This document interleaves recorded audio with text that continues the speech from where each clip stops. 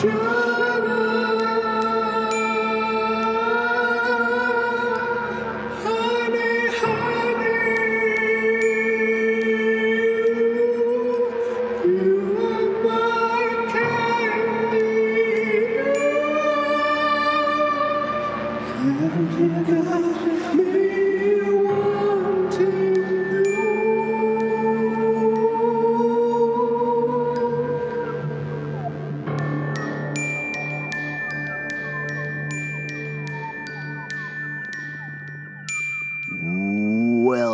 to Riverdale After Dark, a podcast about the CW's Riverdale that is going dark a little earlier than usual. I'm Alex. But in that darkness will only get stronger and reveal the secrets that are decidedly open-ended at this current point in time. I'm Justin. Hi, Pete. And once again, this is Riverdale After Dark. We're going to be talking about the Season 4 finale of Riverdale Chapter 76, Killing Mr. Honey. Of course, this was not supposed to be the finale. This just kind of ended up being the finale de facto because everything's been shut down because of coronavirus. But we're going to treat it that way. We're going to blow this out. And not only are we recording the podcast live right now, but also we're going live in two places, video streaming. One is to Crowdcast. Hello to everybody over on Crowdcast. You're awesome. Also, hello to everybody watching over on YouTube. Oh, man, we got Chloe Badley from England. We got McGray from Florida. We got Naomi Gaming from USA. Tabitha Garcia. People have been watching and chatting over there. Thank you all so much for watching and chatting. If you're on Crowdcast, please drop a question, a comment, a theory about Season 5, anything like that, and ask a question. YouTube, I'll keep one little eye on that and see what's going on there. And we're definitely going to get to all of your questions later on. We're also going to be recapping and breaking down and talking about this whole final episode of Season 4. So hang in there.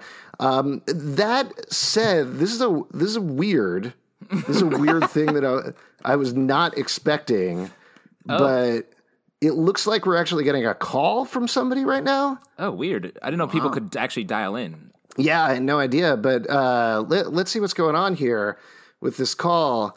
Oh, that's weird. Oh, that is weird. What's going on there? Huh. Oh, it's one of... Kerr Smith here. Actually, it's Mr. Honey to you. Oh, my God. Hey, Alex and Justin asked me to reach out to you and say hello. Apparently, you guys do a podcast for Riverdale, which is pretty cool. We appreciate you doing that. They wanted me to tell you that Barchi is endgame. I don't know what that means. But anyway, listen, Wednesday is the Season 4 finale. There's going to be a lot of honey in it, as you can tell from the title, Killing Mr. Honey. The season got cut short a little bit this year because of everything that's going on. But it's an awesome episode. Sit down Wednesday, grab a Mountain Dew, really, and I'll... yeah, really, Mr. Honey. TV. Cheers, brother. Wow. All right. Wow, what a surprise. Shots so fired, crazy. Mr. Honey. He would call in that way. Yeah, that's huge. I can't believe that happened. Pete, how are you feeling about that? Angry. I'm angry now. I wish he would have died in the episode. Wow. He knows about your Mountain Dew stuff. That's weird. Yeah, that's so strange that he knew all these personal are you friends details with about him? you. Was he your principal? No. Did you have a prom? Did you have a prom? I did, yes. Yeah. Okay. Well, I guess he wasn't your definitely principal. not my principal. He must know you from some other aspect of your life. Yeah, some other aspect, sure. Probably. All right. Before we get into the recap for the episode proper, there's lots to talk about that was in this episode. Ironically, Mr. Honey killed Pete just now. Oh, there we go. And the That's Mountain true. Dew also killing Pete. So lots of stuff going on I there. didn't appreciate his really comment after the Mountain Dew. And it looks like he's as douchey in real life as his character. So that's my good God. casting. That's nasty, doing? Pete. Get the fuck out of here. He started it. He reportedly is the nicest guy. I just want to get that out there. So let's get into the doesn't recap. look like it in that video. Hold on, because there's a lot of stuff you need to know. Though there's actually a lot of stuff you don't need to know because there's a bunch of things that have happened over the past couple of episodes, relationship things, that don't play into this episode at all. And I'm sure we can talk about that. Not even a little bit. Not even a little bit. This is basically basically bit at the end. The main thing that you need to know is that in the town of Riverdale, Betty is dating Jughead, Archie is dating Veronica. Everything is perfectly fine there. Nothing you need to know further about For this that episode, it's all copacetic. Yes, exactly. They go to Riverdale High. Now, Riverdale High, as you probably gathered from that video we just played in the stream, is run by Principal Honey, who's kind of a hard ass. None of the kids like him at all. And he was definitely doing some weird stuff the last episode at a strange video store called the Blue Velvet Video Store. The Blue Velvet Video Store had a back room. And in the back room were a bunch of sex tapes and some snuff tapes and probably way worse things as well. You seem so scandalized by this, Alex. I love it. I mean, there were sex tapes, and there was snuff films, and there was alcohol there, and they were kissing each other. They were kissing in the back room, and then they had a baby, and that's how it happens. There you go. And it floated over the fire. Yeah, exactly. No, that's a different season. That's not important anymore.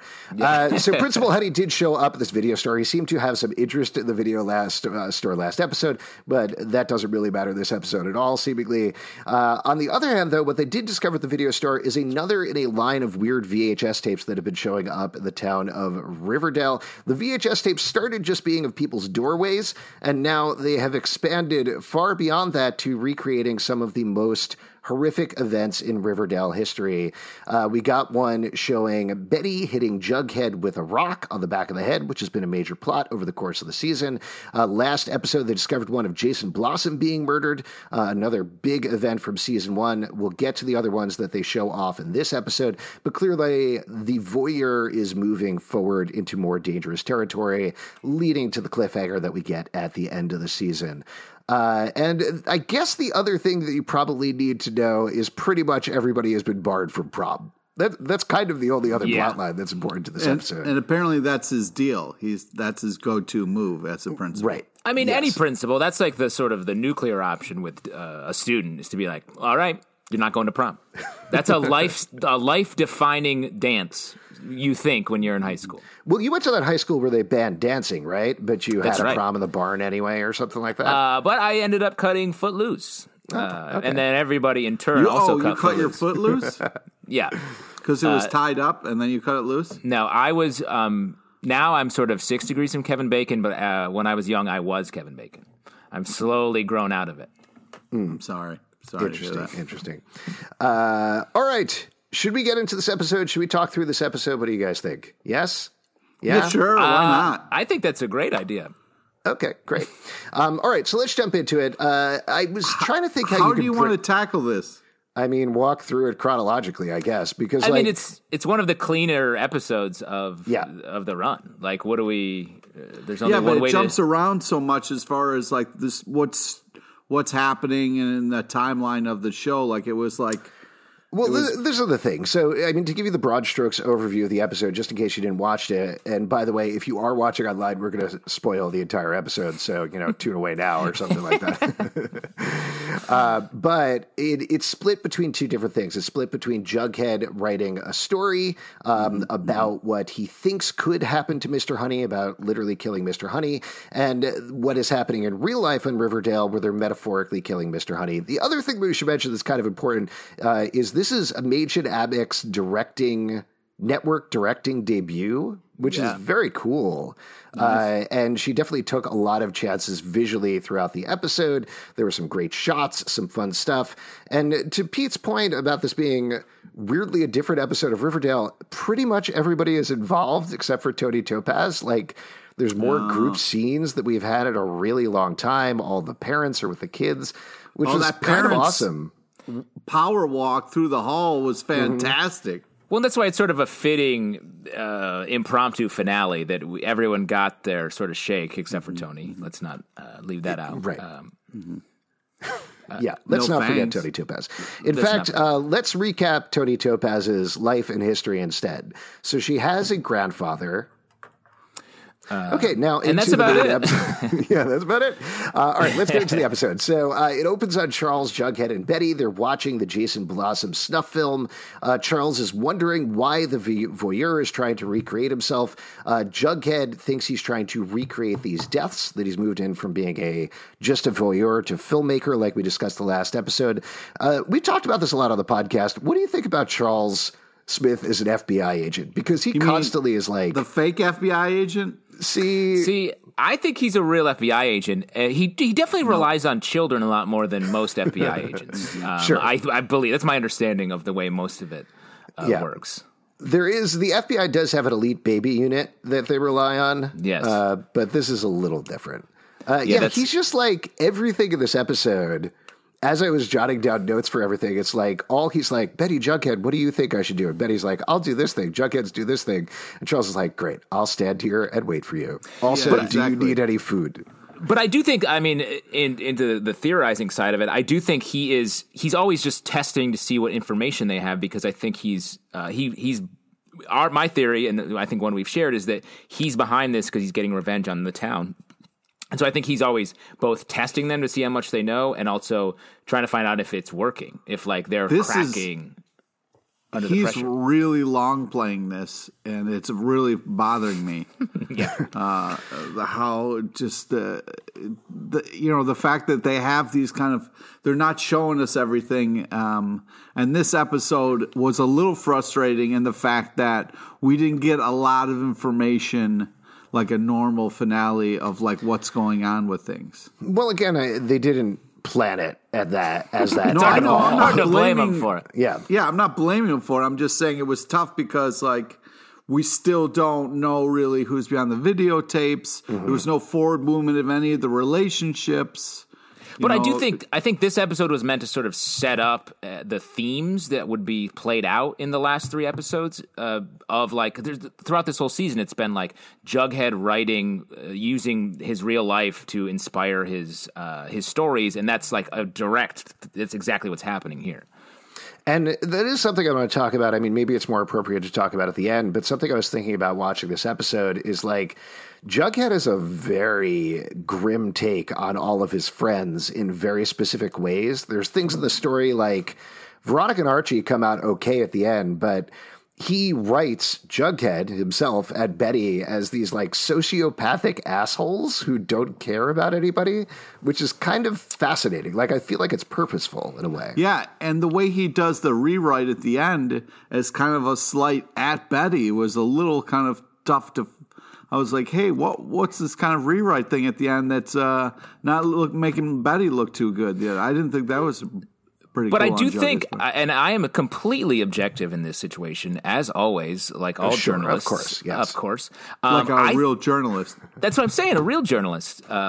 I think that's been going on this entire season. Like, they've been together in name, and they've definitely had some nice scenes together, but most of it has been them sort of working together in a totally unemotional way. And the job is coming first, and the relationship is coming second, and Archie is Betty's true love. Oh, man. Shut the fuck up, man. Hey, Mr. Honey said it. It must be true. Yeah, there you go. He's 100% on the level at all times. So let's get back to this. He didn't even know what he was saying. Yeah. Betty that was a phone call he made to us. You can't script a phone call. You can't script a phone call. You know what? Actually, that's weird that you mentioned phone calls, because we actually are getting another phone call right now. Oh, that's crazy. That's weird. Super weird. Again, I don't think this is really possible with this software. We don't have, there's no actual phone here. That's right, but if somebody was thing. calling in who might know a little something about murderers and killing, maybe we'd find out about that. Oh, wow. Oh, who is this? Who is this? Oh, here we go. Daytime. Oh. Hey, Pete, what's going on? I heard you have a little podcast that you do with Alex and Justin. Oh, he's heckling you, Pete. Yeah. Pete, that's really dark. Yeah. Yes. Anyhow, bro, I hope that podcast is going well for you guys. I love doing the show. I hope that they have a surprise and bring either Hal or the Black Hood back. Or maybe Hal, that was never Hal. Maybe that's a twin brother. I don't know. We've got Ross and blood, right? Nice. Why not? Anyhow, I also wanted to let you know that Barchi, that's endgame, bro. Fuck that you. Is endgame Fuck right you, there. you so fucking while you're fuck. sucking on a cheesesteak, think about that. You guys take care. Enjoy that podcast. Peace out. Peace out. Man, Wow. peace Oh out. my God. Wow. An crazy. onslaught. It's such a crazy coincidence. Onslaught. Yeah, we were just talking about that stuff, and then he called in. That's really weird. This is really fucked And up. Pete, how do you know? Because does he know that you're in Philadelphia right now? Because it's crazy that he knew about Yeah. cheesesteaks. Yeah. The Black Yeah, Hood knows too much. I bet the Black Hood could kill a cheesesteak, if you know what I mean. Oh, That's man. 100%. Yes. I do like the evil brother and him being able to come back on the show. That would be fun. Yeah. All right. He's pitching the right people, us, to make that happen. Exactly. Yeah. All right. So, getting back to it, Betty thinks that it's a rehearsal for an actual murder, but she's busy. She can't deal with this because she actually needs to deliver the yearbook. This Yearbook is huge. It's how you remember. It's how you remember stuff. Mm-hmm, mm-hmm. When was the last time you were flipping through your yearbook? This morning? Or perhaps mid-afternoon? I'll tell you, I actually was flipping through it recently, but that's only because we were packing some of the books in our house, and I was like, oh, yeah. Oh, I don't like this at all. I don't remember any of these people. But there you go. She brings the yearbook, but Mr. Honey completely shuts it down because she is 2 days late. It needed to go to the printer 2 days ago. Betty, of course, has it figured out. She knows how she's going to get past it, but he refuses. He's not going to approve every page. And this sets Betty off, like completely off for the rest of the episode. Well, I almost feel like to an extreme amount because she, I mean, correct me if I'm wrong, but she hasn't felt like she's very involved in the Mr. Honey plotline too much. No. And for this to be like, that's the last straw, let's kill him. We had the scene last week was setting this up, and she was like, ugh, I don't want to do this. It felt like she did all this work for it. Yeah, but I agree with Alex. Like, it is sort of crazy that it just like dynamite stick. But I think that goes back to her supposed cure from her Dark Betty stuff, and maybe the cure isn't there as much as we think. Well, go ahead, Pete. I was just going to say, like, if somebody makes you do something, like do the yearbook, she does all this work, gets the yearbook done, even with Cheryl's double spread demands, meets that, and then to have it kind of like just shut down and cast aside, I would lose my fucking shit. And I think Betty did a great job of like walking away and being like, hey, let's kill him, ha ha ha. Even though that long pause there was really mwah. So you back this as a normal way of dealing with a problem, an inconvenience, if it were, if we were to call it that?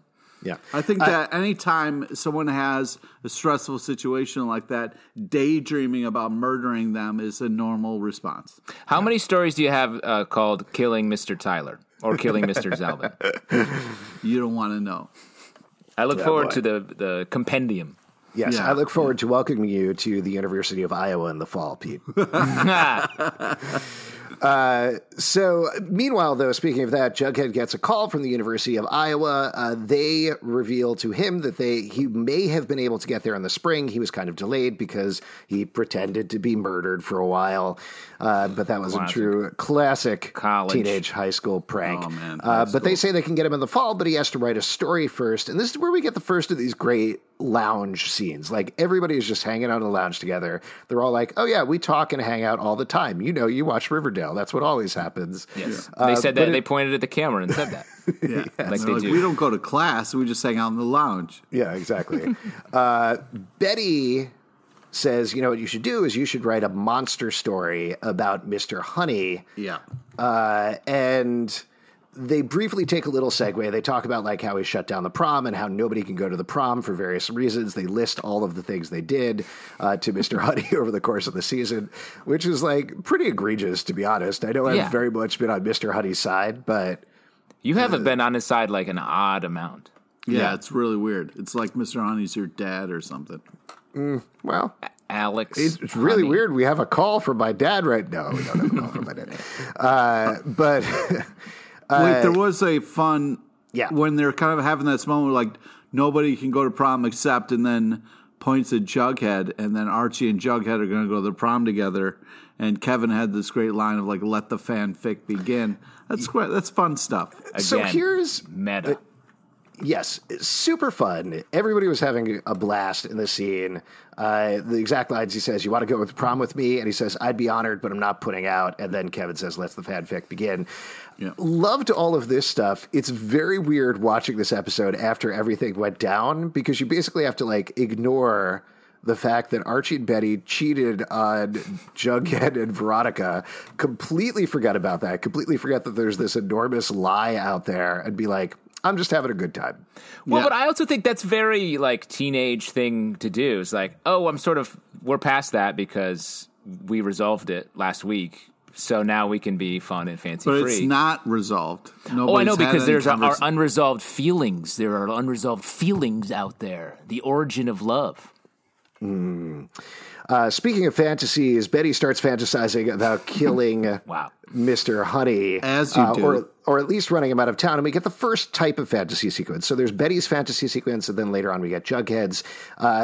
She's kind of spitballing here with the team, her whole team. That's what we always call them. Right? Corporate culture is really infected our conversation. I'm wearing a jacket today. I know, very fancy. Yeah. I got my good Christmas lights up here, so I'm also dressed up in a way.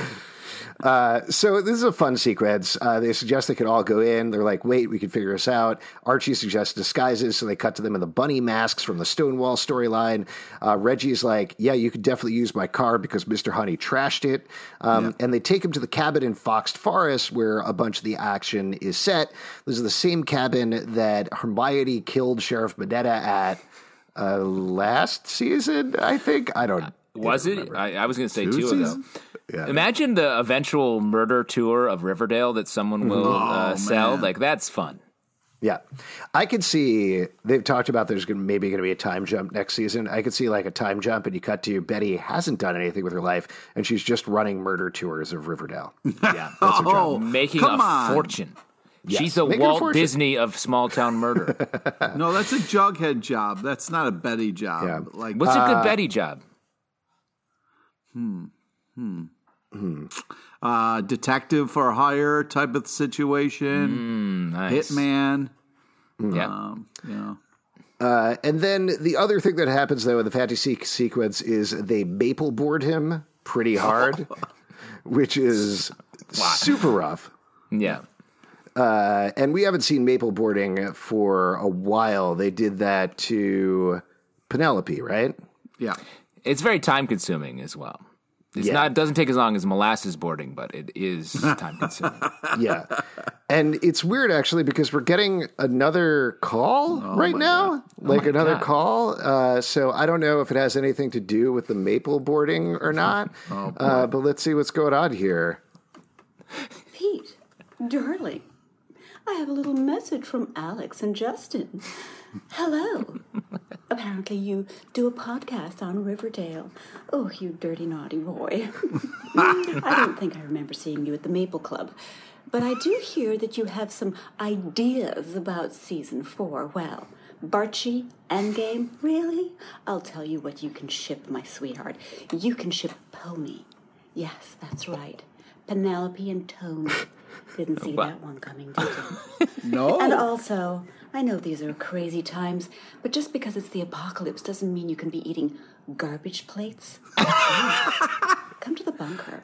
I'll give you a tin of something. Or maple syrup will get you through a lot of hardship. Take it from me. Anyway, Pete, be well. Lots of love from your friend, maybe.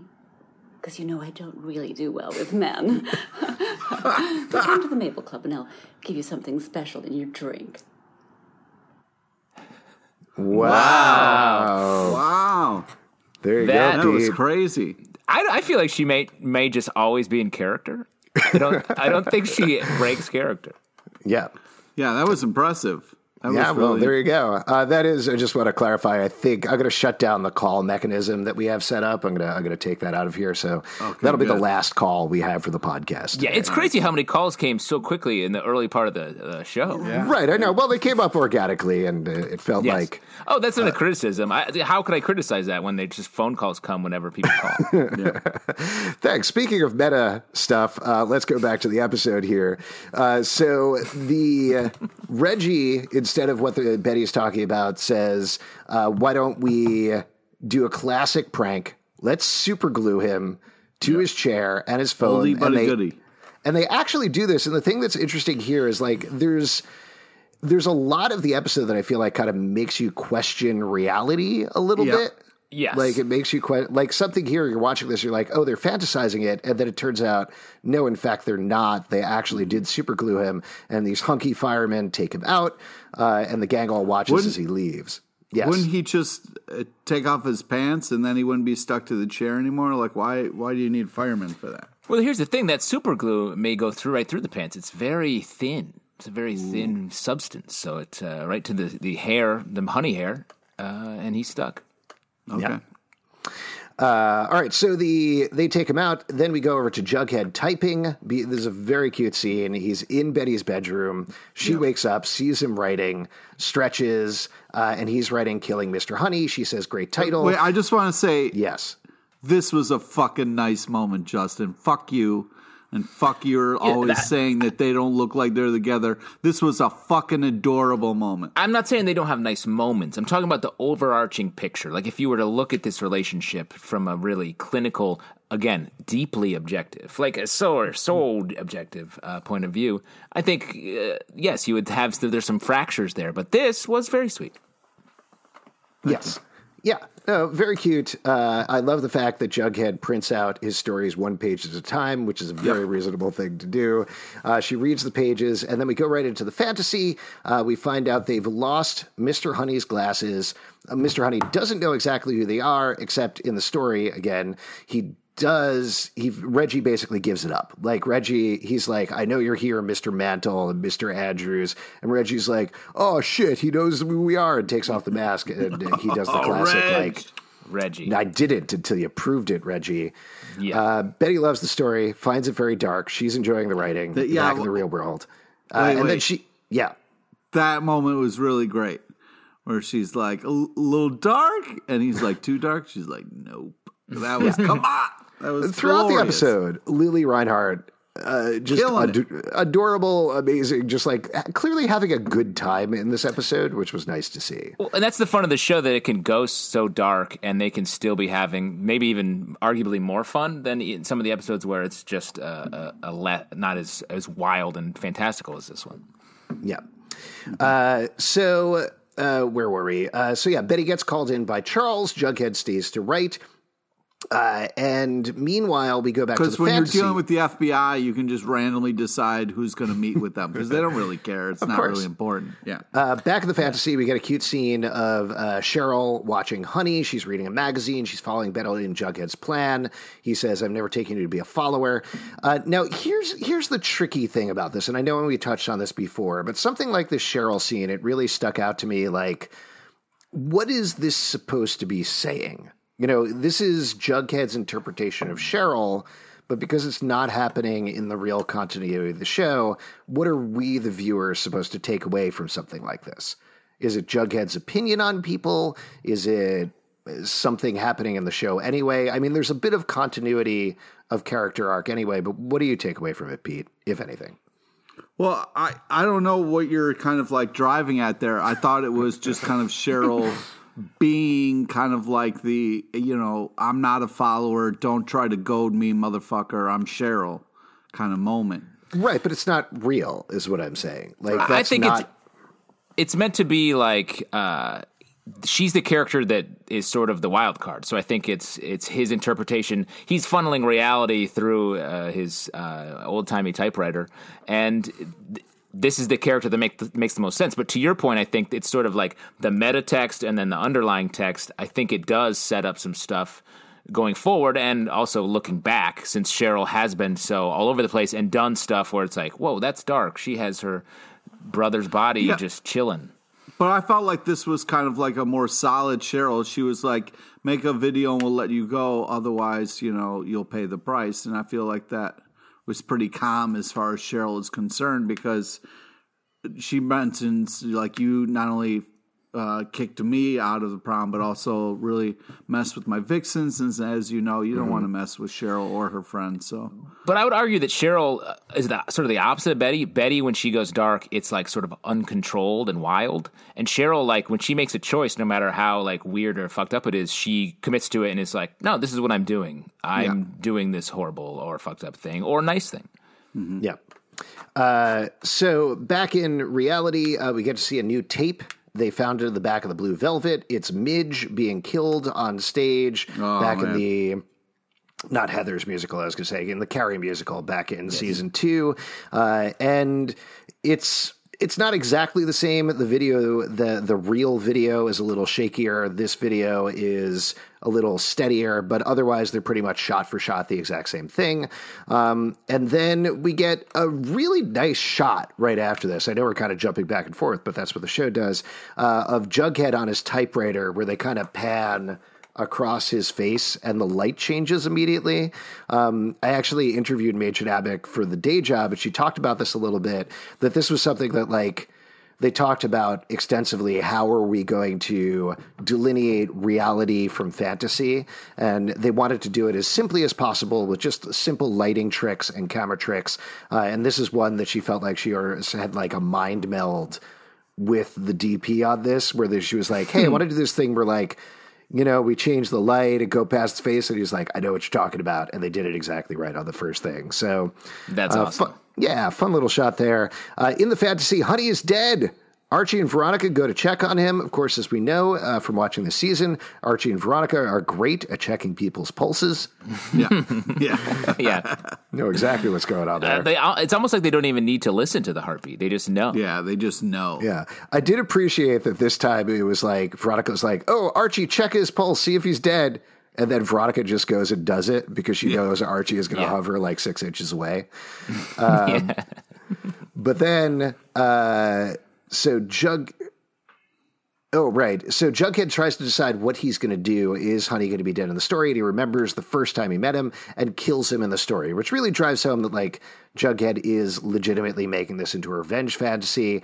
At which point, great line from Cheryl. She walks in, she says, brace yourself, bitches, and informs everybody that Honey is back. Cheryl. They need to get him off of the chair with turpentine, at which point Honey officially cancels prom. Prom is over. Oof. Very sad. Well, Pete, did you, little side trip here, did you go to prom? Yes. Yeah, what was your theme? What was your prom theme? Oh, fuck if I remember, man. What about the song? You must remember the song. No, the theme was fuck if I remember. Yeah. Yeah, everyone was super fucked up.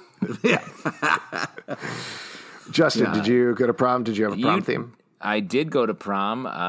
I remember the song was, my junior prom, I think the song was like Stairway to Heaven or something, where it was like, why? That song was old then, so it's like, why would they do that? And then my senior prom, I think it was Dave Matthews Band's Satellite.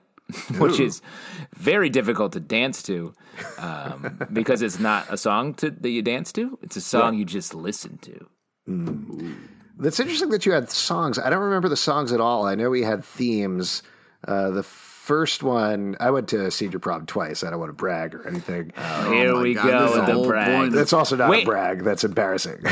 Well, it depends on what year you went. Were you younger and got invited, or were you a fifth-year senior who was invited back and were like, fuck yeah, double prom. Zalbin's going back to prom. I went for my senior prom, and my senior prom, the theme was Ice Palace. So they actually, we had it in the gym. And Ice Palace? I know. So it's like Frozen? It was like a Frozen theme? Yeah. I graduated around the same time as Frozen. They did the whole prom to make it look like an ice palace. There was rock candy on all of the tables. It was actually very nice. And then the next year, I was dating a girl who was a senior that year at my high school when I was a freshman in college. You did go back. Oh, I did go back. I thought you went when you were younger. I didn't mean to blow up your spot like that. And that's cool. Wow. It was a gambling theme. It was casino night was the theme. Ooh. Wow. Very risque. Yes, it was. In any case, Riverdale wasn't having a prom at this point of the episode. And back in the fantasy, they switch right into this. Reggie won't turn himself in. Oh, sorry. This is about the... right. This is about the crazy glue thing. Reggie refuses to turn him in. Another very fun moment where he's like, besides, I didn't do it alone. And Veronica's like, who would be stupid enough to do that? And Kevin and Archie just very tentatively are like, we're stupid enough. Yeah. That was great. Yeah. There were actually a bunch of things in this episode that I felt like were very true to Archie comics, like I was dumb gonna say, jokes and moments. Yeah, it felt like the most comic book episode that they've done, maybe of the whole series. Even the one that flashed when they were wearing the comic book costumes, that was very much within the world of Riverdale. But this episode felt like it was in the comic book world with just the murder added. Yeah. Yeah, I mean, Reggie was on fire with some great lines, especially the part where he was just like, am I the only one who hasn't gotten rid of a dead body before? Yeah. This season, Reggie has been very fun, I feel like. He's been such a great pinch hitter. He's been like kind of a bad boy, but, for life. After the Bad say. Boys 3, he's really been killing it. Confidence. Yeah. He got some lessons from Will Smith and Martin Lawrence, and he was like, I want to use these acting lessons I got and put them on Riverdale. Definitely. Yeah. So Archie immediately is like, Betty, what should we do? And Betty's like, okay, I got the whole plan. The plan is I'm going to take care of it. And that's basically the whole plan. She's like, I'm going to look for skeletons in the closet. You guys do whatever the fuck you're usually doing. And then we go into the fantasy time. They're all with the dead body of Honey. And we do get, which is kind of interesting that this happens in the fantasy, they list where they're all going to college. Yeah. So we find out, as we kind of expected, Cheryl is going to Highsmith. Veronica is going to Barnard. Betty is going to Yale. Archie is going to the Naval Academy. Jughead is trying to go to University of Iowa. And Reggie is going to community college in Riverdale, Reggie, which again, funny delivery of that line. That was hilarious. Very funny delivery. It's funny also because everybody was like, how is everybody, all the fans between last week's episode and this week's episode were like, how is everybody going to react to Archie going to the Naval Academy? What's going to happen when that finally comes out that he's leaving town? And it's just very casually mentioned in a dream sequence, and that's how they handle it. And everyone's like, yeah, that makes sense. That makes sense. Yeah, Archie, checks good out. For you. Whatever you think, Archie, we'll just see whatever scheme or scam you got coming out next week. You got great plans, Archie. Oh, you're joining great. the Space Force, Archie. Very cool. Yeah, have fun. Get off the planet. They're all getting rid of the body, and then we're back to Jughead writing. Meanwhile, Betty discovers some interesting information, which is kind of not the craziest detail of the episode, but definitely one of the crazier details of the episode. She discovers that Mr. Honey has canceled prom at every school he's ever worked at. That's so weird. That guy hates dancing. Yes. But does he hate dancing? Like, is he trying to destroy children's dreams? Because there are other dances. Yeah, it particularly doesn't fit with what happens at the end of the episode because there's this turn that we find out about Honey. Which I didn't buy. Yeah, we'll get to it when we get to it. But it's definitely a weird, funny detail that could have been followed up, I think, a little bit more. But then they come up with another great plan, and I do mean this sincerely great plan, which is they're like, we're going to tell our parents. And then they go, super fun montage sequence of Archie, Veronica, Kevin, Jughead, and Betty talking to their parents and being like, prom means so much to us. Can't you do something about this? Nana Rose, the absolute best. Cheryl talking to Nana Rose, and just her having that horrific, just angry face and the one milky eye looking at her, so annoyed about prom. And then we get legit one of the best shots in Riverdale history, a slow-mo shot of all the parents walking around the corner as a group. The ladies in the front, you got Hermione, Mary, and Alice all in the front leading the charge. Nana Rose in her wheelchair being wheeled around by Cheryl, all to confront Mr. Honey. I love this. Yeah, and it's especially, it's sort of a nice, especially since next season we are losing some of the parents, and it feels like the parents are sort of being depowered a little bit as part of the story, because it's been such a show about legacy and like sins of the previous generation visiting the current generation. So this definitely, and wasn't meant to be this way, I don't think, but it definitely felt like a last moment for all of them together. Yeah, it was nice too, because like everybody kind of got to gang up on Mr. Honey. It was like, I'll sue you, I'm the fucking mayor. And then there was a moment like, what are you two gonna do? We're just the muscle. Yeah, super fun. There's also a fun little Sabrina Easter egg that happens in the middle there where not Alice. I wrote down Alice. Mary says, I'm a lawyer. She establishes her profession up front, which you always must do in every conversation. Indeed. And she says, she calls out the case of Murray versus Greendale, because apparently the Greendale prom was also shut down by the principal. So she can call out that case to take down Mr. Honey if necessary, which was very funny.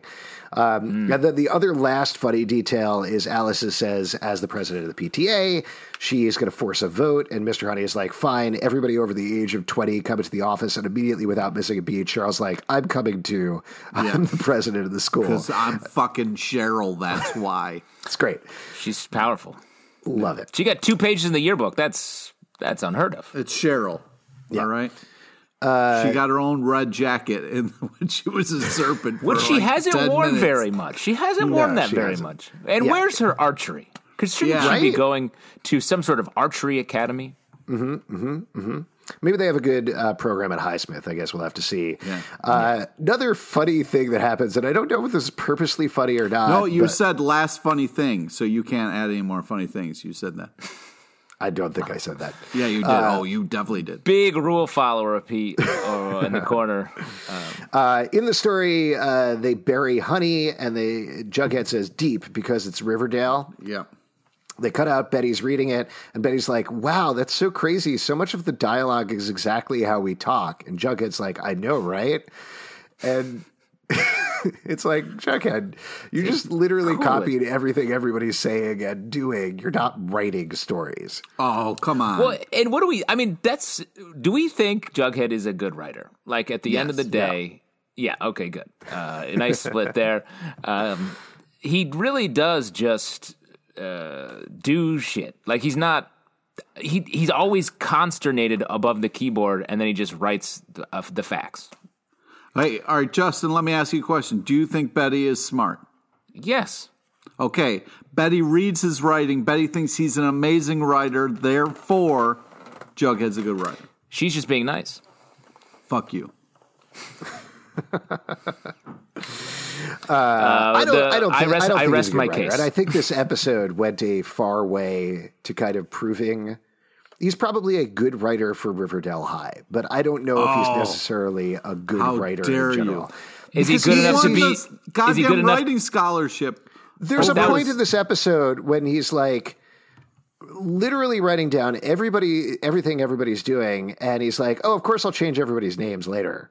Like he's just Yeah, that's not how you this do it. is granted, like maybe it's a bit of a pet peeve for me because I know as a writer that's something I did in high school, and I look at that as embarrassing. Like I would write short plays about my friends and then just change the names.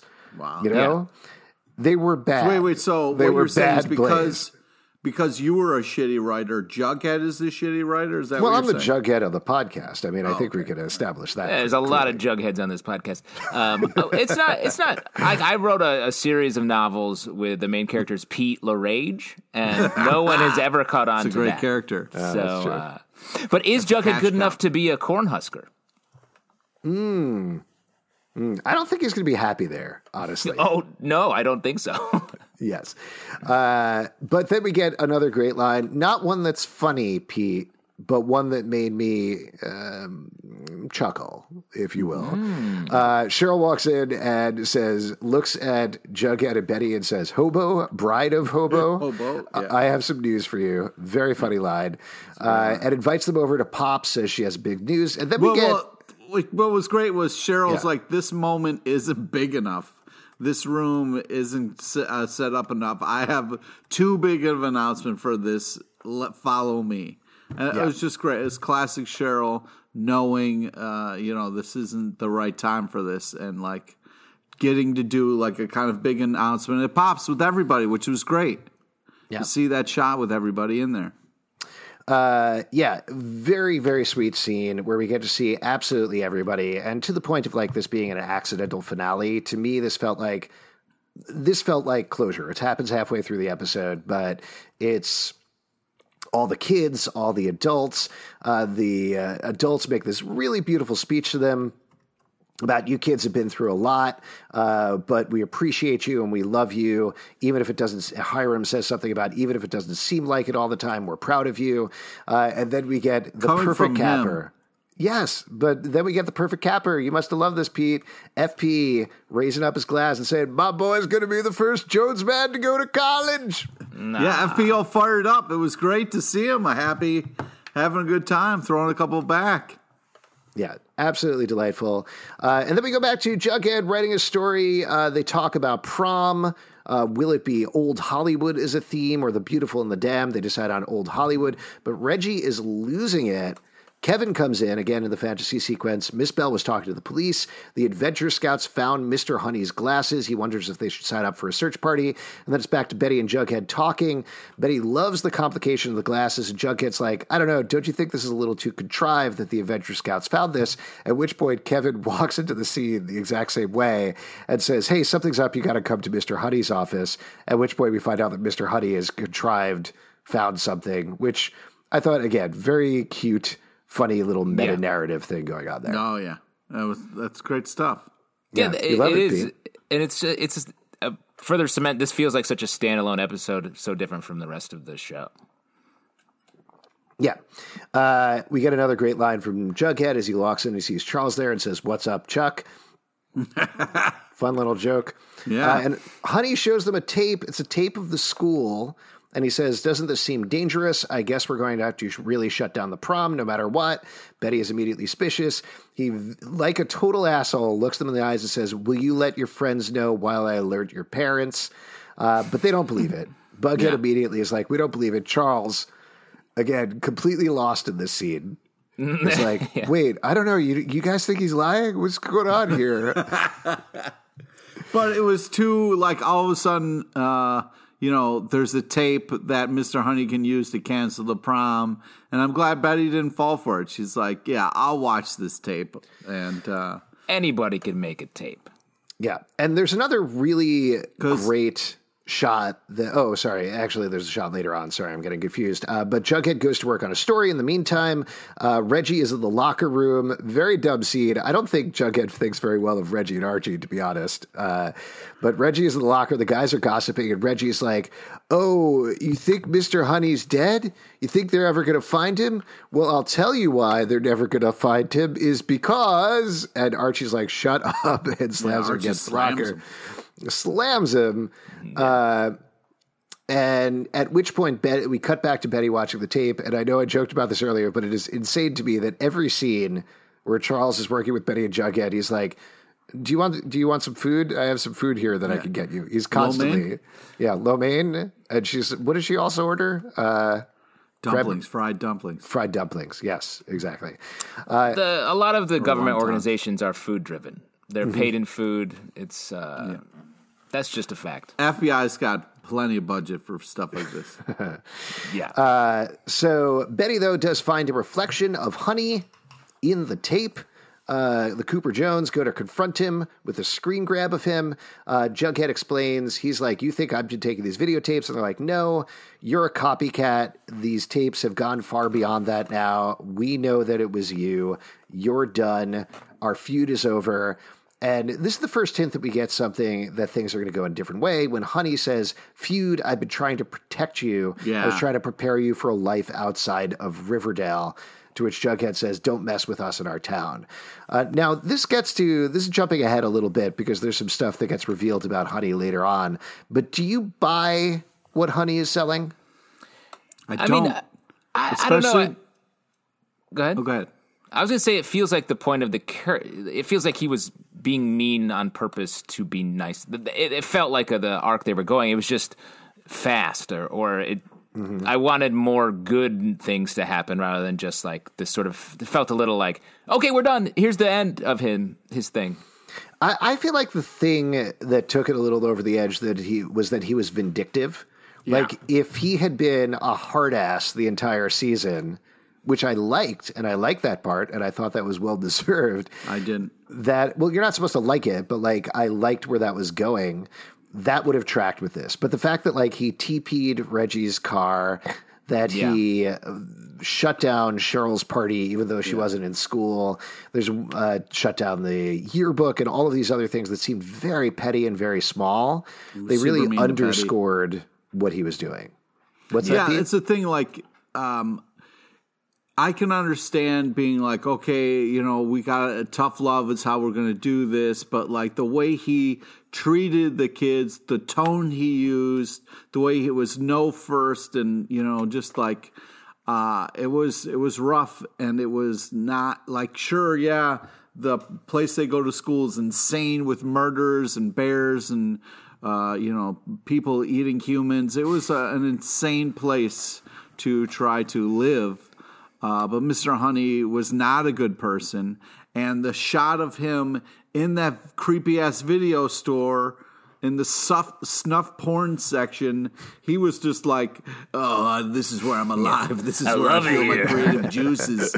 Yes, it's closed down. Maybe that's for the best. I love the smell of videotapes. Yeah. We got a quick correction here in the YouTube comments from Kawe as acting. Betty actually ordered wontons.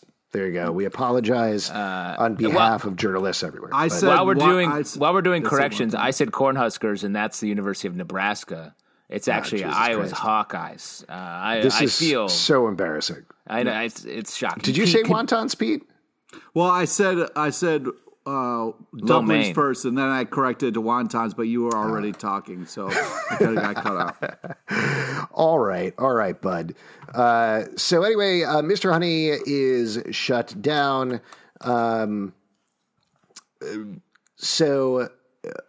Oh, right. So then they're walking. That's right. Yeah. So they're walking out of the office, and we get this great shot where they're walking together. Jughead, Betty says he can finish his story. He reveals that Reggie died in the story, and we follow them, and then it pans back. Yeah, it's pretty fucked up. And unnecessary. And then it pans back to the locker in one shot, which has the memorial to Reggie. And again, very simple, very nice pan back and forth with just a lighting change to indicate that we're now in fantasy, which I thought was very cool, even though Reggie died. And then, of course, as you'd expect, the person who is torn up about Reggie dying is Cheryl Blossom, his closest friend on the show. Yes, she established continuity. They know each other's names for sure. Yes. What's your favorite Cheryl-Reggie scene from Four Seasons? They did this fun thing where they walked past each other and just didn't acknowledge. Yeah. It was like a hot, distanced thing. Yeah. There was one time where Cheryl was addressing everybody, and then she stood close to Reggie, and you could, like, the tension between them was palpable. But, yeah, they didn't address each other. I think that was my favorite. Yeah, I like the scene where Reggie got drunk at her party and tried to piss on her brother's corpse, but she wouldn't let him. Which is actually, I think, the only time that they've actually interacted.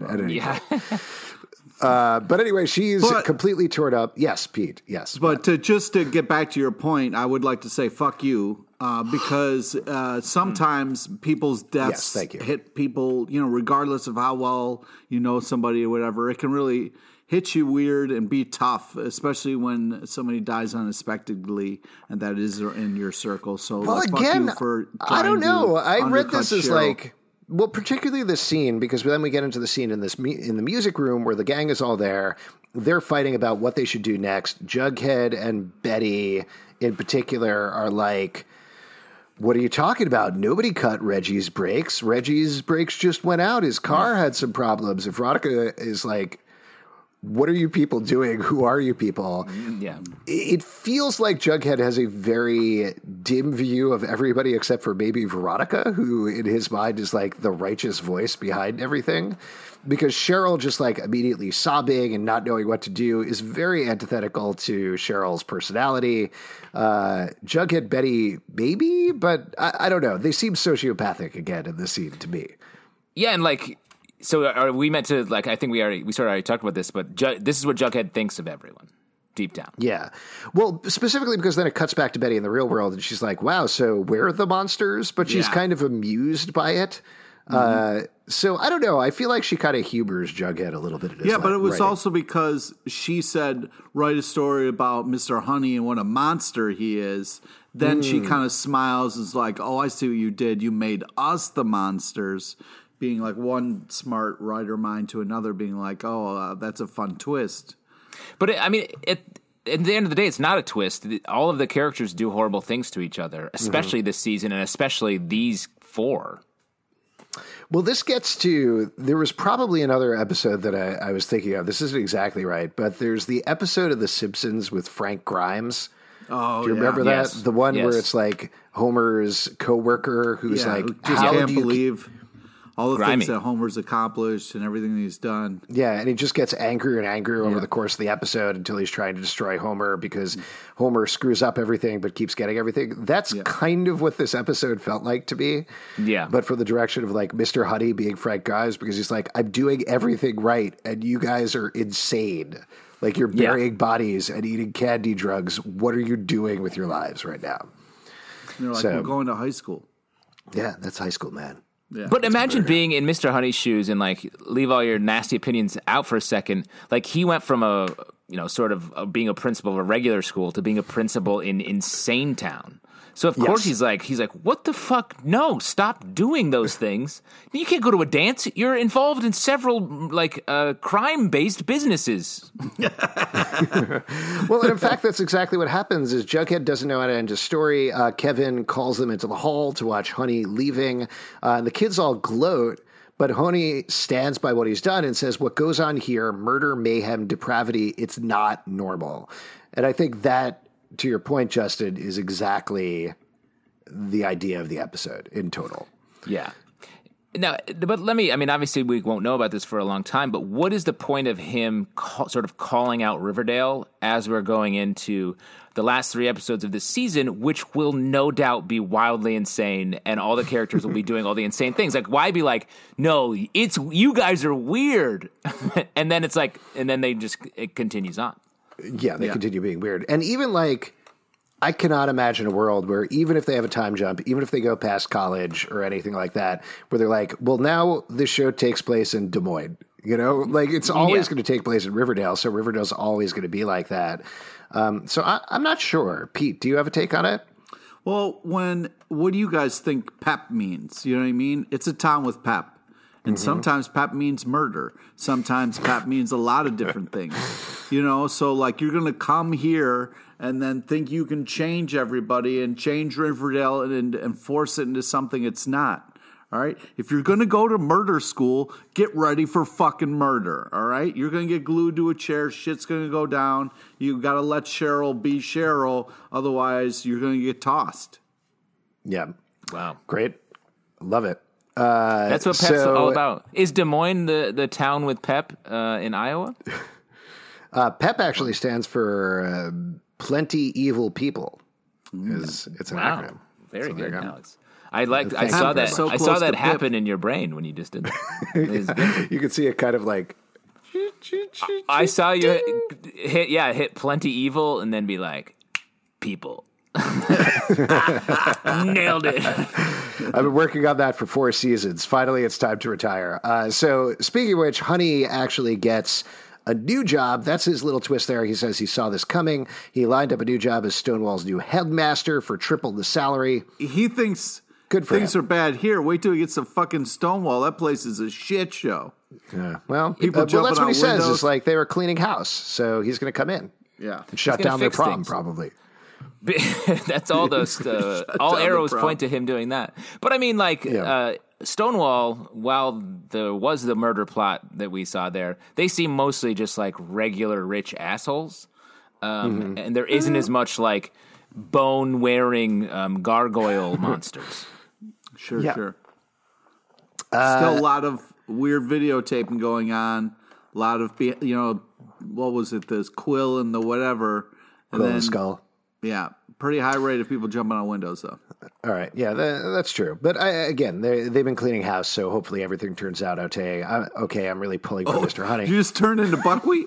Okay. Do you think just Pete's turn gonna into let that go buckwheat? by without a comment? Oh, a little white wine. Oh, a little wow. Zimpy.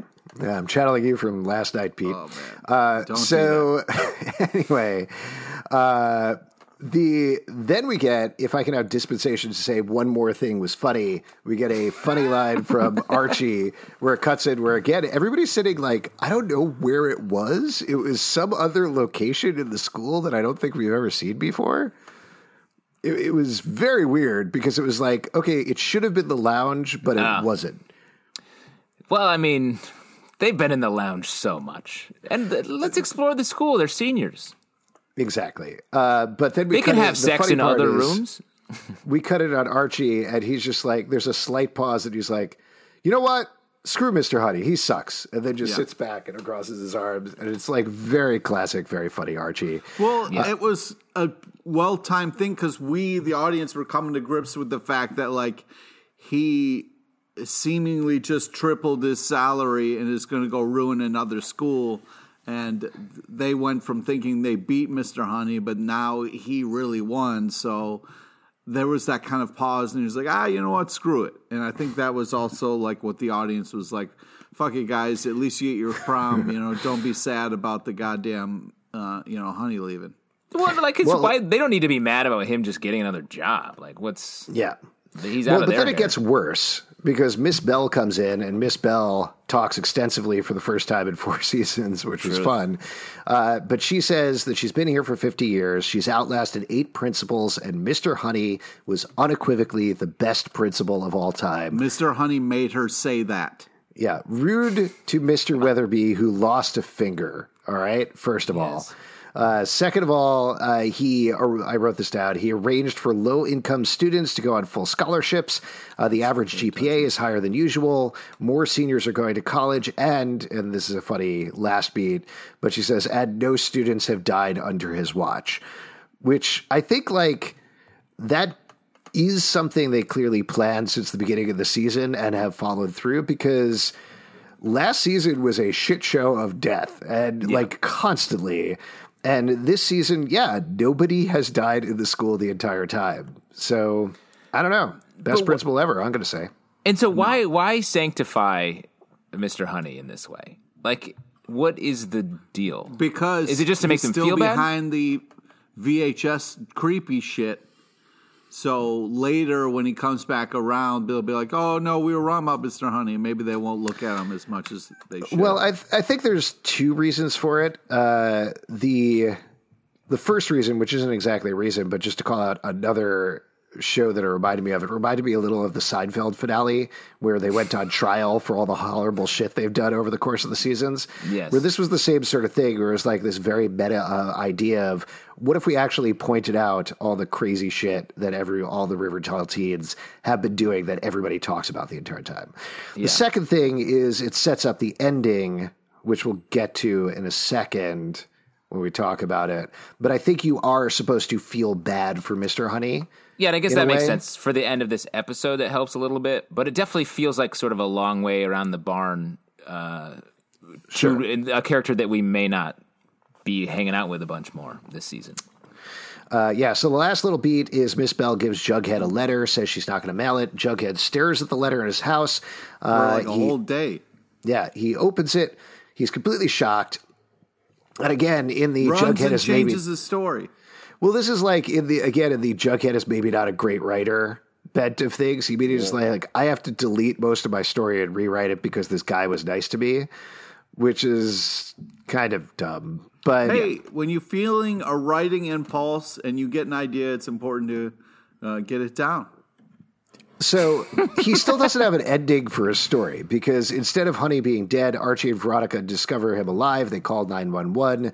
They go to the hospital. Jughead is worried about what happened. Veronica and Archie told the truth. Jughead is terrified, as is Betty. Archie doesn't believe it. And that's where his story ends. Like, his story still doesn't have an ending. Nothing happens in it. Yeah, he made the story nice, but the story is just dumb. What's going on with you? Why are you so angry at Jughead? For his stories and not finishing them and the way he writes. And I haven't been able to write for weeks. Okay. Yeah. For weeks. Alex's story, loving Mr. Honey, is The Atlantic has rejected it so many times. Yeah. He smelled like the bees that had made him. That's the first sentence, and then it kind of goes from there. Yeah. So then we get a quick Jelly Bean cameo. Jelly Bean comes in and is like, hey, guys. And they're like, get out of here, Jelly Bean. And she's like, no, I have a VHS tape that I found. And every like, time she shows up. Wait, did you say we have a Jelly Bean cameo? Oh, no, we don't have a Jelly Bean cameo. I wish we did. That would have been great to queue up. Yeah. We already spent hundreds of dollars on cameos. that website we're good on. We've used it. But that's back-to-back episodes where every time Jellybean walks in, they're immediately like, "No, Jellybean, oh, no, please turn around and walk away." So they get the videotape, and the videotape is of the cabin in the woods. There's a crazy little detail there where they watch it and they're like, this is an invitation. And Jughead, rather than being like, whoa, that's the cabin I've been writing my story about all episode, is like, wait a second, that's the cabin where Hermione killed Sheriff Minetta. No relation to anything else we've been talking about. Also, let's go there. Right. So they go there, and we get some interesting details. They look in. It's all trashed and gross, but there's a dirty screen set up with a projector. There's also a VHS player with a tape waiting for them, and that's where you get the final scene of the season. The letter from Honey gets read over this. It's very complimentary of Jughead. It recommends he gets into the University of Iowa. And meanwhile, in the videotape itself, we see Mr. Honey masked person wearing, I believe it's a sign that says Mr. Honey. I could be wrong. Or principal or something like that. It was a little hard to see. Surrounded by people in masks, Archie, Reggie, Cheryl, Betty, Veronica. They all turn, they stab him Caesar style, and then turn around. He's bleeding. He's seemingly dead. And they all bend their necks at the same time like a bunch of creeps. And that's how we end the season.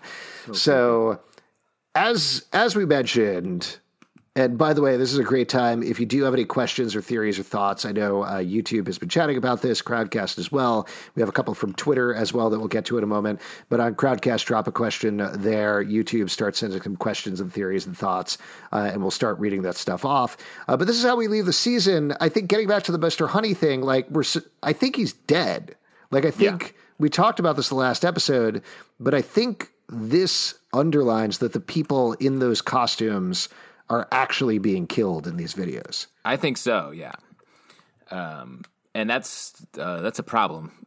That's a real problem. That's a crime. Yes. Well, but it just opens up so many questions about who they are, and then now whoever's behind this, it's confusing because it's someone who is very close to the gang because they know all this shit, but they're also murdering people. So it's like, how are they going to square that circle? Well, and also it's multiple people. We've been talking about that, it's Charles and Chick, and so far it's been two people in every video, so that's kind of made sense. But here there's, I'm not going to do the math in my head, 6 to 7 people, something like that, which shows that it's more like a voyeur cult than anything going on. So it's not really one person, it's a lot of people. Yeah. Also, the person who kind of looked like Cheryl, they showed her at a side view, and she had the same red on that looked like she was wearing in the episode. So somebody very close to things that are happening. Yeah. All right. So there we go. Let's get to some questions before we kind of talk final thoughts on this season as a whole. Here, we got one from Twitter we'll kick it off with.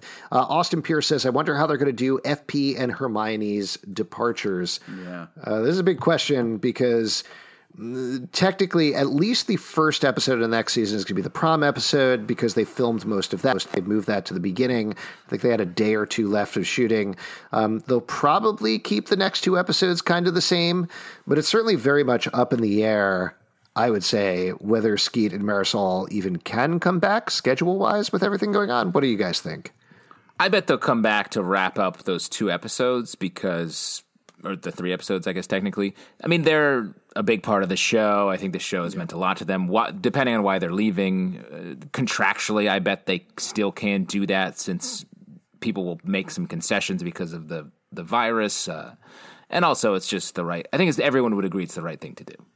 Yeah. Yeah, it would be great before they leave if we could kind of get them as much as possible because they're fantastic. But I think they're going to leave if we've talked about a time dash. I think they'll leave because of that. They'll be either off doing something. Maybe one of them could die at the end of this season somehow. We don't know. Man. Yeah, that's FP specifically. I mean, not to get too into it, but that's particularly it sounds like at the very least it was Skeet Ulrich's choice to leave. Man, that's a little bit of a bummer to be like, I'm leaving at the end of the season, and now months later, that definitive ending point. You have to come back. You can't really move on with your career and move on to whatever the next stage is. So it really messes up a lot of that stuff in your head. But I agree. I do hope they come back and they wrap it up in some way. So we'll see what happens. Quick shout out to Fanny on YouTube, who says, thanks for the company, guys, but it's 3:30 a.m. I will watch the rest of it tomorrow. Oh, and hashtag Barchi Endgame. Yeah, Fanny. There See, you go. us Barchi heads got to go to bed and rest up because there's a lot of Barchi to live the next day. Selena Lucas says, why? Actually, there's two questions here. Why didn't the voyeur just send the last video to Betty and Jughead? Why did they make them drive to the cabin? And also, what happened to Mad Dog? For Mad Dog, I think Eli Guri ended up on another show. I think that's the short answer. In canon, he got a scholarship, right, to some college because he was actually 35 or whatever. Yeah, he's very old. Yes. But what about the first thing? Why didn't the voyeur just send the last video to Betty and Jughead? Why did they make them drive to the cabin? I mean, I think it's escalation, and it's also showing how much power this person has and control that they know, whoever it is, they know how to lure them and sort of move them across the board. And they also know, it seems like they're maybe tipping their hand to let them know that the person knows that Betty and Jughead are looking through these tapes and are kind of aware of what's going on. Let me throw this out real quick. It's weird to me that Jelly Bean has been oddly around these last two episodes around when tapes have shown up. Ooh. So, what if the angle is that it's like a sort of violent teen, again, about how Riverdale, the town, has bred this, darkness in people, and it's Jelly Bean and some of, her friends that we don't know who are doing this, very fucked up stuff. That would be very Scream, yeah, kind of, just like teens doing violence for violence sake. That would be kind of interesting. Especially because Jelly she Bean knows. just gets ignored and shooed away all the time. That it's got to eat at her a little bit, you know. Well, and if Chick and Charles are actually involved, I think that's their motive as well. They were a part of this town, but they've been ignored. Well, Charles, I don't know. Chick doesn't quite fit that, but he sort of does. But Charles specifically was a true product sort of the two very prominent figures in the town, and he was cast off. Yeah. Here's a question over on Crowdcast from Ahmed Southall. Very business job interview question, so I'm glad I'm wearing my jacket again. Where do you see the Riverdale teens in 5 years? The correct answer is in your chair, sir. Wow. What a killer. You're American Psycho. Yep, pretty much. Probably working for the Zelbin Jacket Factory. We're about to go under. People just don't dress up anymore. Reopen the economy. Anyway, go on. I was going to say, if there is a time dash, I don't think it'll be 5 years. I think it'll jump for the summer of after freshman year, and everyone will come back to town. Mm-hmm. That's one caveat. In 5 years, though, I mean, I sort of think everyone's going to be in Riverdale. Yeah. Well, I think, we talked about this a little bit the last episode, but I'd feel like the whole apple cart needs to be shaken up if they do have a time jump that big. Everybody has to kind of be in a different place, but end up back again in Riverdale for different reasons. Particularly if Jughead's going to University of Iowa, he's going to be completely removed. Whatever. That is, in my mind, the thing that could break up Bughead is them being University of Iowa and Yale. 4 or 5 years down the road, they're in two entirely different emotional as well as physical places. Archie, we know he's in Riverdale because of Katie Keene. Kevin's in Riverdale, we know because of Katie Keene. Veronica, I could see her being back in New York, potentially. I would love Veronica to go to New York. What I don't want to happen is I don't want to watch Veronica turn into her dad. Mm-hmm. That would be fucking heartbreaking. Yeah, what if it was some sort of morphing technology, though? That would be pretty cool. Oh, that would be cool. Yeah. I would. Yeah, I think the last episode sort of set up. She's like, I think Veronica is set up to be. I think Veronica is set up to want to be her dad. Yeah, I don't want that. I agree. I think Veronica's better than that. And also on the 5-year thing, I mean, the plans are probably changing all the time because of everything going on. But I think Skeet Ulrich said at some point the original plan was to do like a 5-year time jump or something like that. But we'll see what actually happens. Another one from over on Twitter, Darlene Deddy says, just want to throw out some other possible voyeur suspects. Evelyn, Penny Peabody, Nick St. Clair, and Penelope. They all have motives. I've said this before, but man, I would love to see just an all-villain team up. That would be the best. Oh, yeah. I mean, we never got a payoff from the Injustice League, from that Hiram put together. So maybe. Yeah. This is from a question from YouTube. Mary Pat Thompson says, what do you think happens to the gang at prom? I think we get our Barchi stuff out there. Yeah, I agree. Pete, you're just saying no, absolutely not? No, I'm thinking it's going to be some slow dancing, maybe some fun. Some nice Everyone just has taking, a great time. And then people go their separate ways. Interesting. Yeah.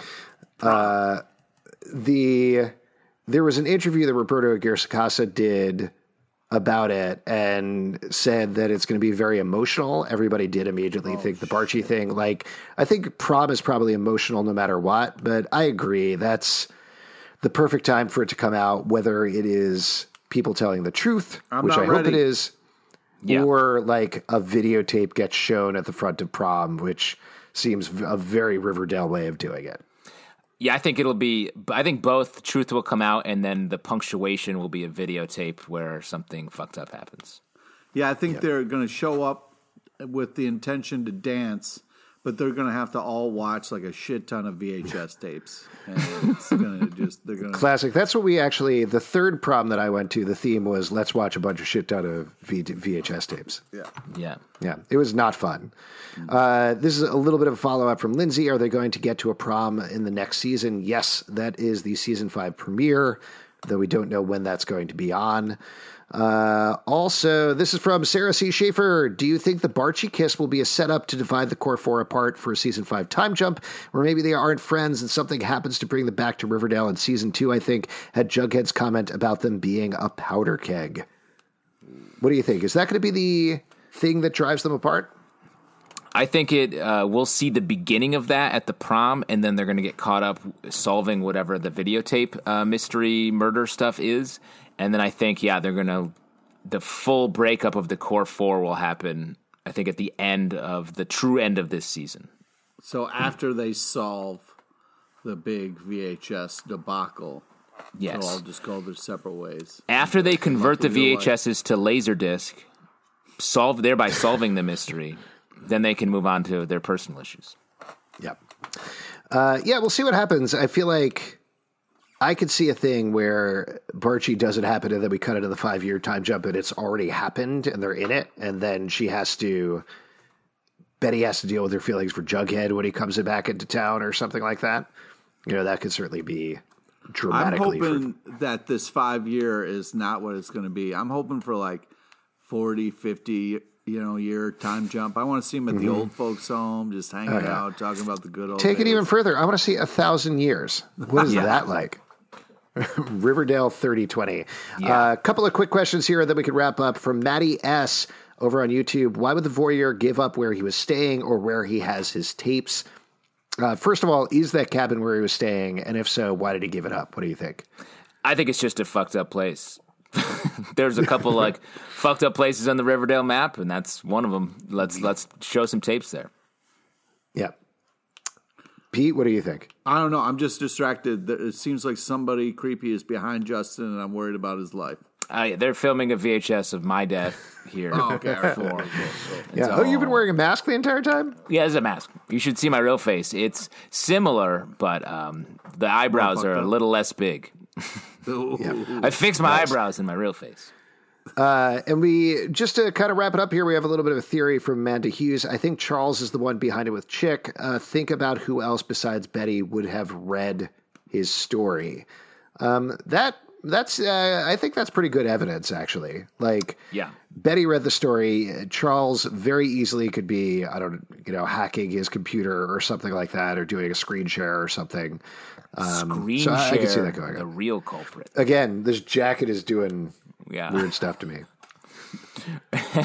Yeah, I think Charles is the one thinking outside the box, and he can just really visit his pod and Imagineer his way into that murder. I don't know, this jelly bean theory, it's hitting me right now. I'm into it. Yeah, I like it too. Regardless, we're not going to find out for a good long while, but before we wrap up here, I'm curious to get your guys' thoughts on season 4 as a whole. Obviously, it's abbreviated. This is not exactly how it was supposed to go. With that little asterisk there, though, what's your take on it? How does it rank up against the other seasons of Riverdale? Wow. Big question. Deep. I like this season a lot. I mean, I felt like Of course you would say that. We got a lot of the Stonewall stuff. I could have done with just a little less of that because I love the VHS tape story. It's so creepy. The mask stuff is so well executed. Like, I would have loved to see even more of this. And let me think, what else happened that was cool that I've been hoping for a while? Nothing. I guess I can't think of anything. The Barchi stuff, that episode was so good. The Hedwig episode was great in general, and because of that specifically.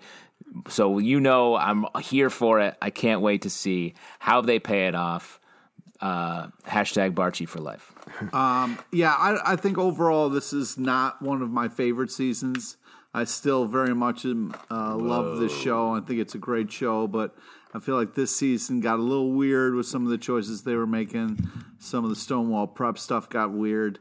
I feel like hopefully moving forward it will get better. I think this show is a ton of high octane fun, and I'm excited for what's going to come out. But High octane. This season was a little. I mean, they're kind of pulling away at things that make this show great. Like don't fuck up some great relationships just because you're bored and out of ideas. You know what I mean?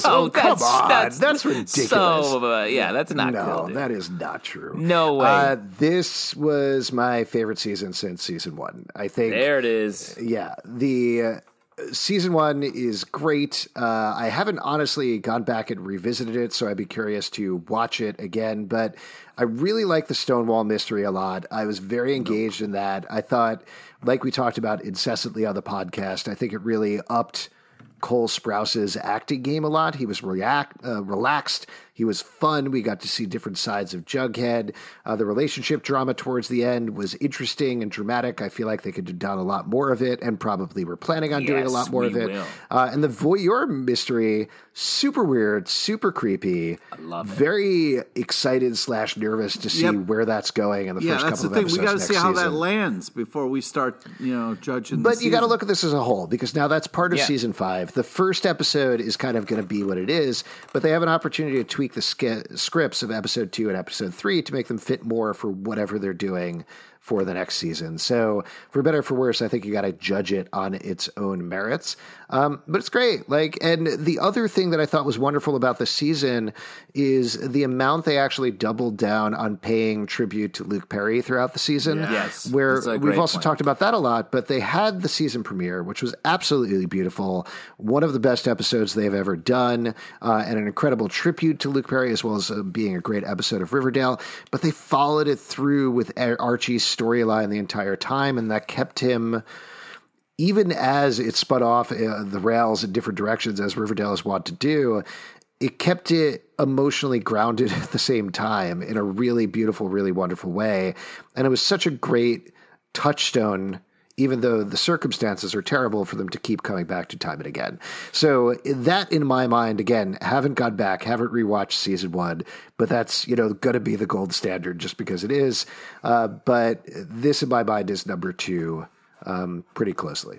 Yeah, and hearing you say that makes me think, they really got to flex so many different tones for the show and, change up a lot of the ways they told the stories. It's pretty wild that a lot of the episodes and arcs were all 4 characters of the main 4 just separate. and still were able to make those episodes exciting and weave them together in a way which they haven't really done. They somehow picked up the pace of Riverdale, which is insane to have this show be what it is. It's great. Yeah. Regardless, thank you all of you so much for listening over the course of the season. Also, if you're watching online right now, thank you for watching online on Crowdcast and on YouTube. You're all fantastic and awesome. We'll see what happens just over the summer. Maybe we'll try to do some bonus episodes or throw some stuff in there because we love doing these. We also have a Katie Keene cast. Our Katie Keene podcast is still going for a couple of weeks, so do check that out if you're looking for more Archieverse stuff, because we'll keep that going for a while. But again, thank you to everybody. Thank you to everybody who has followed us socially on Instagram and Twitter and Facebook and everything. It's been a blast chatting with you guys and hanging out, as well as online with the podcast and everything else. A couple of things to plug before we go. If you want to support this show, patreon.com/Comic Book Club. Also, we do a live show every Tuesday at 7 p.m. to Crowdcast and YouTube, all about comic books. Happy to chat about Riverdale as well. Would love to do that. Always love to chat about it, even if stuff isn't going on. We're going to keep talking. iTunes, Android, Spotify, Stitcher, or the app of your choice to subscribe and listen to the show. On iTunes in particular, leave us a comment. We appreciate those quite a bit, and they help out the show. comicbookclublive.com for this podcast and many more. And we'll see you after dark. Keep calling in, anybody, cast members of Riverdale. The lines are open. We will be taking calls. Keep experiencing Pete's life. And Barchi is Endgame. Later!